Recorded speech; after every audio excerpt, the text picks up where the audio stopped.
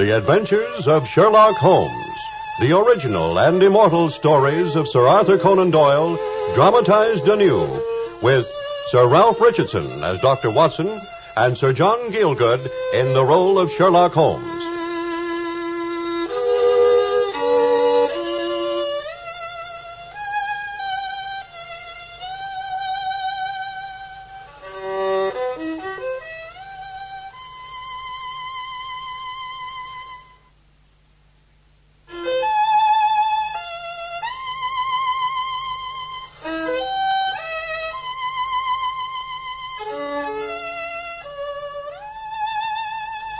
I suppose that the affair of the Red-Headed League was always one of my favorites among Sherlock Holmes's triumphs. When I was writing these memoirs of his adventures that always amused and exasperated him so much, I set it among the earliest. Yet the adventure itself didn't occur until rather late in our relationship. Then one day in the autumn, I went back to the dear old haunt in Baker Street for a visit. And there he was. And sitting with him was a very stout and florid-faced old gentleman with the fieriest red hair I'd ever seen in all my life. Watson! My dear Watson! Oh, I'm sorry, Holmes. I'm afraid you're engaged. So I am.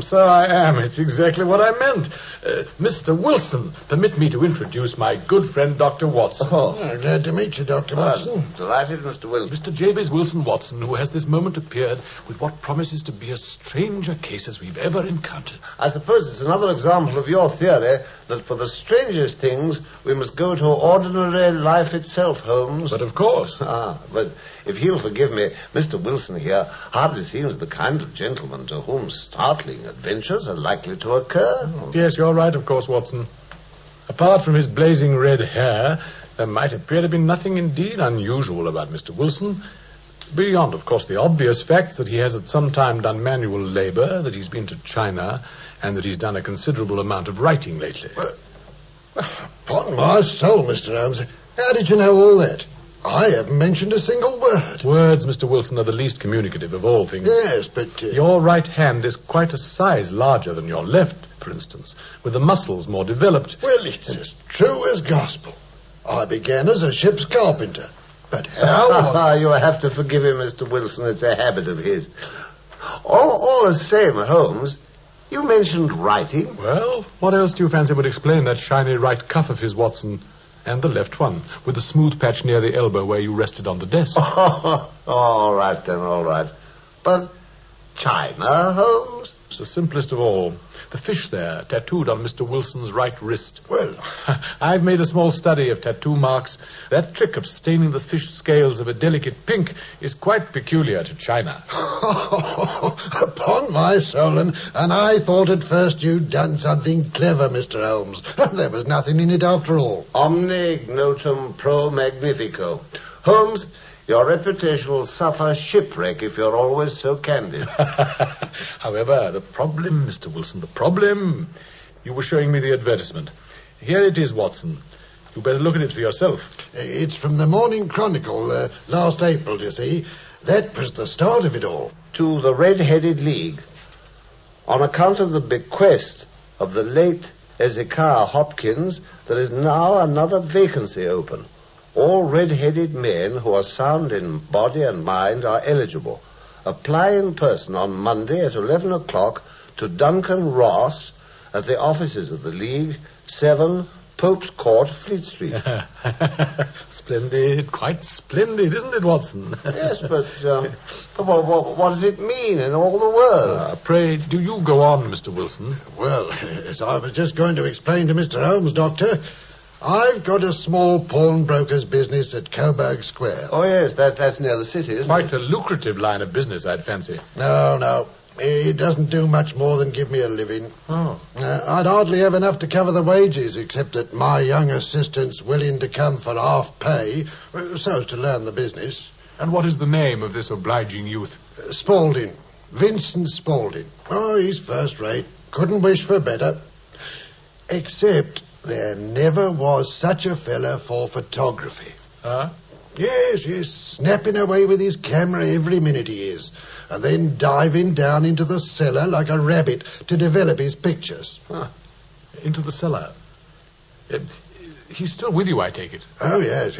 As a matter of fact, it was young Spaulding who drew my attention to this advert, Doctor. He came into the office one day with that very paper in his hand. Now, I'll tell you what, Mr. Wilson. I just wish to the Lord that I was a red-headed man, the same way you are. Just look. Famous Red-Headed League.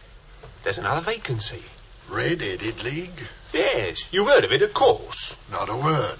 What is it?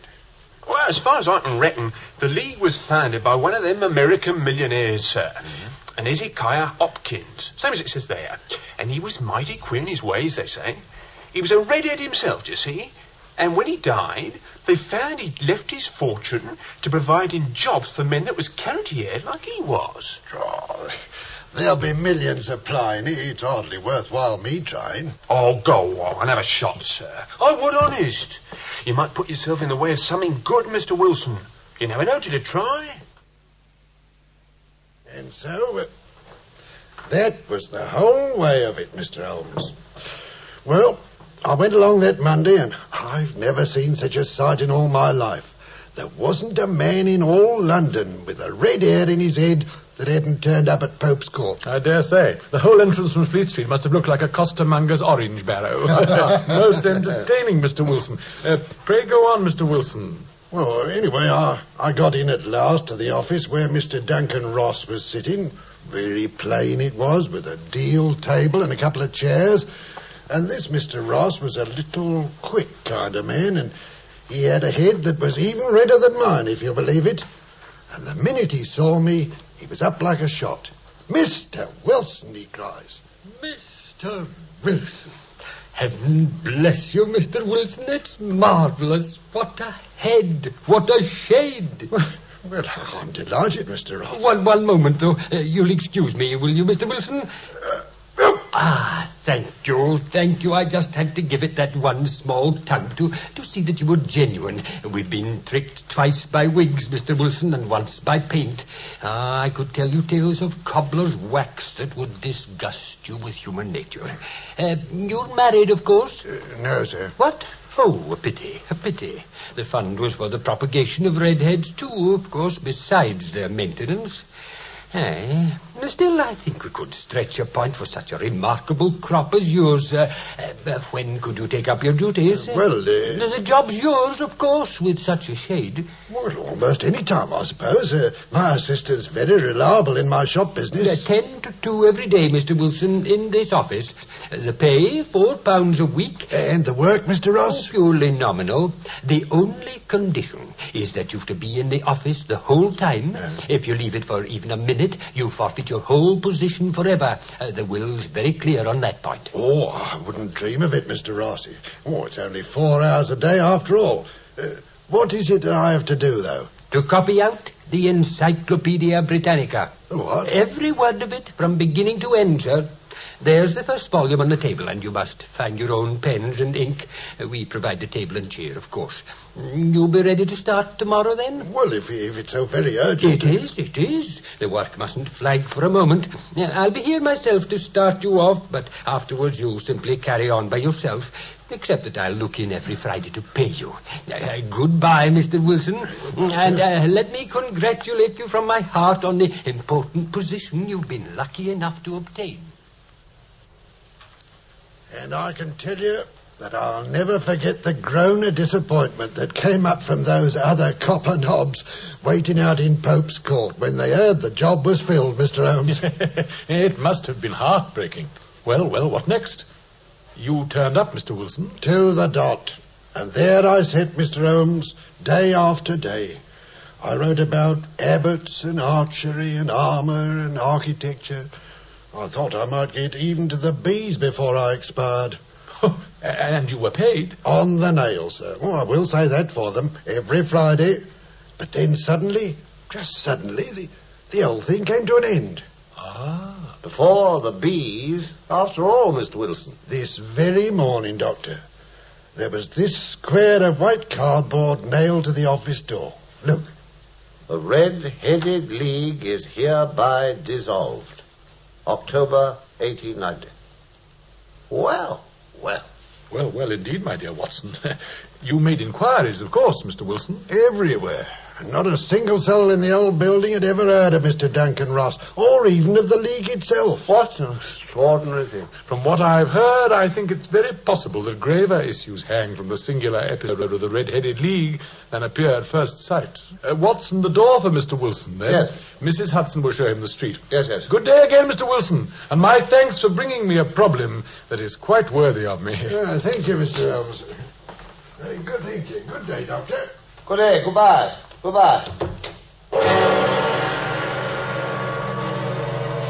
We went out at last to the city as it suggested.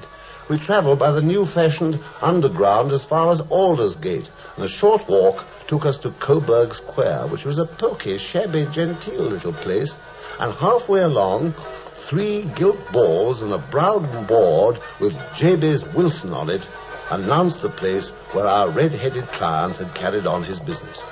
Sherlock Holmes stopped in front of it, and, to my surprise... Splendid, Watson, splendid. Now the door, my dear fellow, if you'd be good enough. Certainly, Holmes, certainly. It does seem a more orthodox manner of attracting attention than knocking on the pavement, as you've just done. I must say, I'd like to know why you... Well, what do you want? Thank you, my good man. I only wish to ask you how you'd go to the Strand from here. Third right, fourth left. Good day. Admirable. Come, Watson, let us walk. Smart fellow, that. The good Spaulding himself. No less, of course. Well, so I gathered from the white scar on his forehead that you mentioned. For skill, Watson, he's probably the 4th smartest man in London. And for daring, I'm not sure he hasn't even a claim to be the 3rd. Yes, I've known something of him before, you'll gather. Evidently.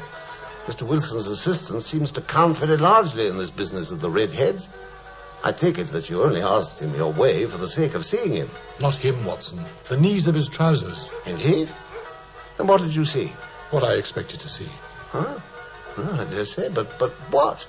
And why did you knock on the pavement with your stick so heartily, may I ask? My dear good fellow, this is surely a time for observation, not for talk. We are spies in an enemy country. Now then, let me see. I'd just like you, Watson, to observe the order of the houses at the corner here. Well, there's Mortimer's, the tobacconist, and the little newspaper shop over there, and there's the Coburg Square branch of the City and Suburban Bank, the vegetarian restaurant, McFarlane's, the carriage building depot. Excellent, exactly. Well, we've done our work for this afternoon, Doctor, and now we are free until 10 o'clock tonight. Till 10? 10 precisely. I've some little business myself in the interval, but at 10 tonight, Watson, if you love me, meet me there by McFarlane's depot. I'll come by hansom, and I may have some companions with me. Oh, and Watson. Yes? Your army revolver. 10...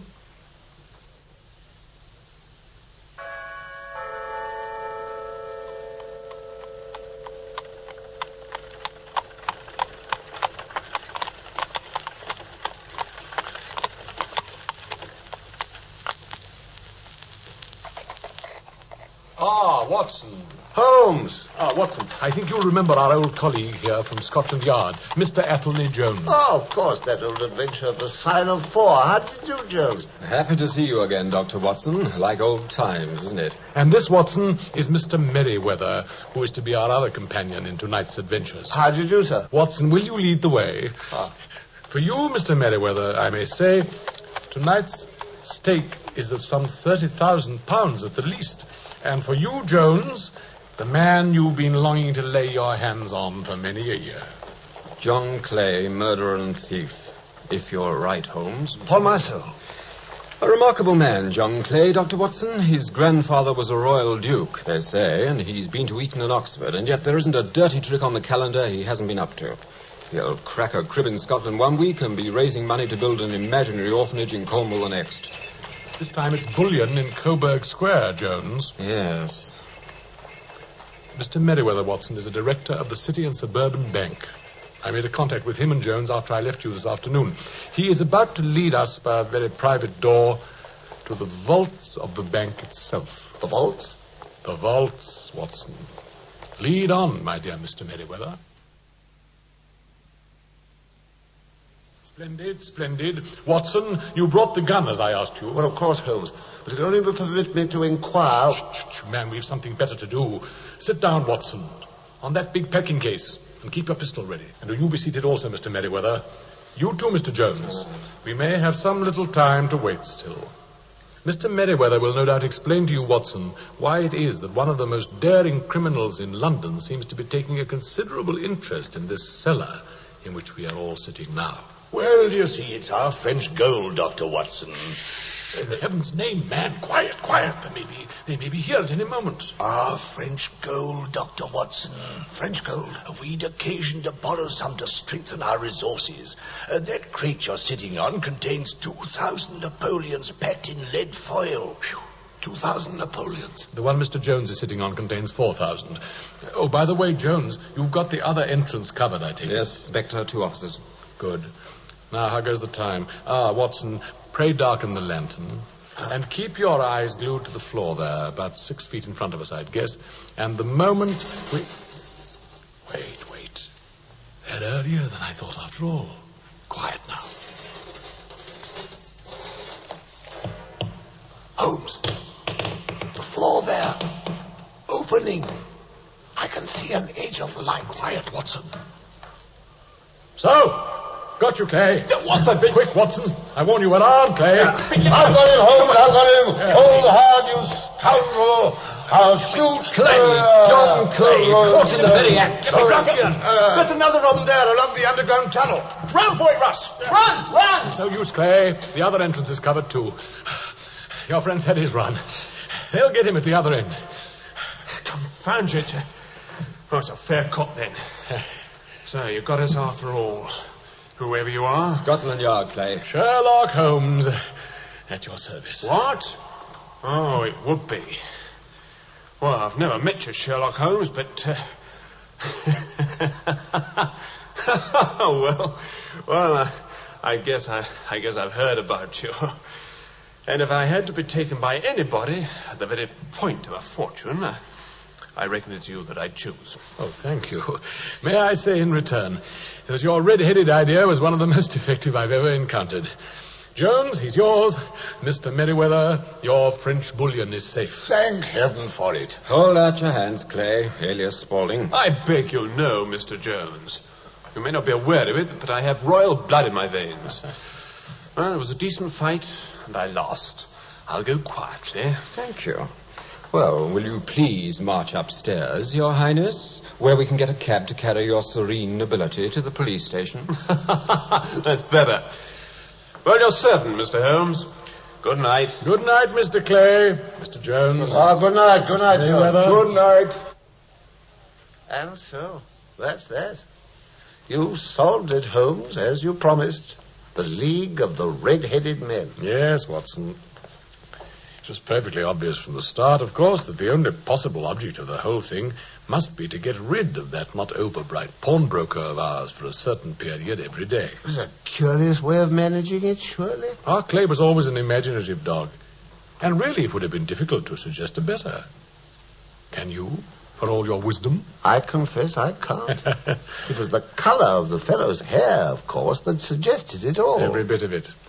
Clay, alias Spaulding, took a job at half pay as Wilson's assistant, so as to be near those cellars where he knew the bullion was stored. That was smart. Well, he had an accomplice, that man who called himself Duncan Ross, who was either red-headed himself or had accomplished those miracles with cobbler's wax, which were to disgust us all with human nature.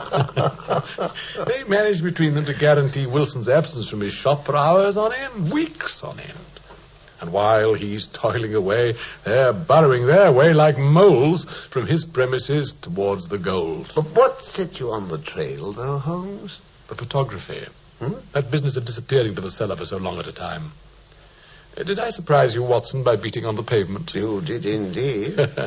Well, I was checking on the hollowness of the tunnel between Wilson's place and the bank. Ah. I looked at Spaulding's knees when we met him in his role of the Cockney shopman, And there they were, worn and stained from that endless digging of his. The thing was as clear as daylight. But how could you tell that they'd make their attempt tonight? They'd closed the League offices. They no longer needed Mr. Jabez Wilson's absence. And it's a Saturday, Watson. It'll give them 2 clear whole days for their escape. Ah, you reasoned it beautifully, Holmes.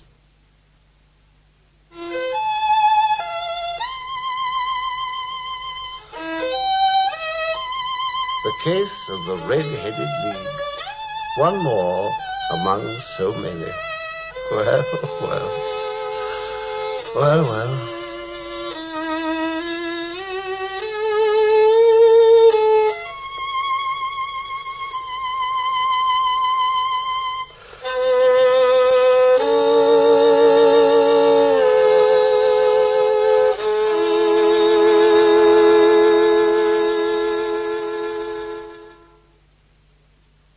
The Adventures of Sherlock Holmes, based on the original stories of Sir Arthur Conan Doyle, have been dramatized anew with original music composed by Sidney Torch.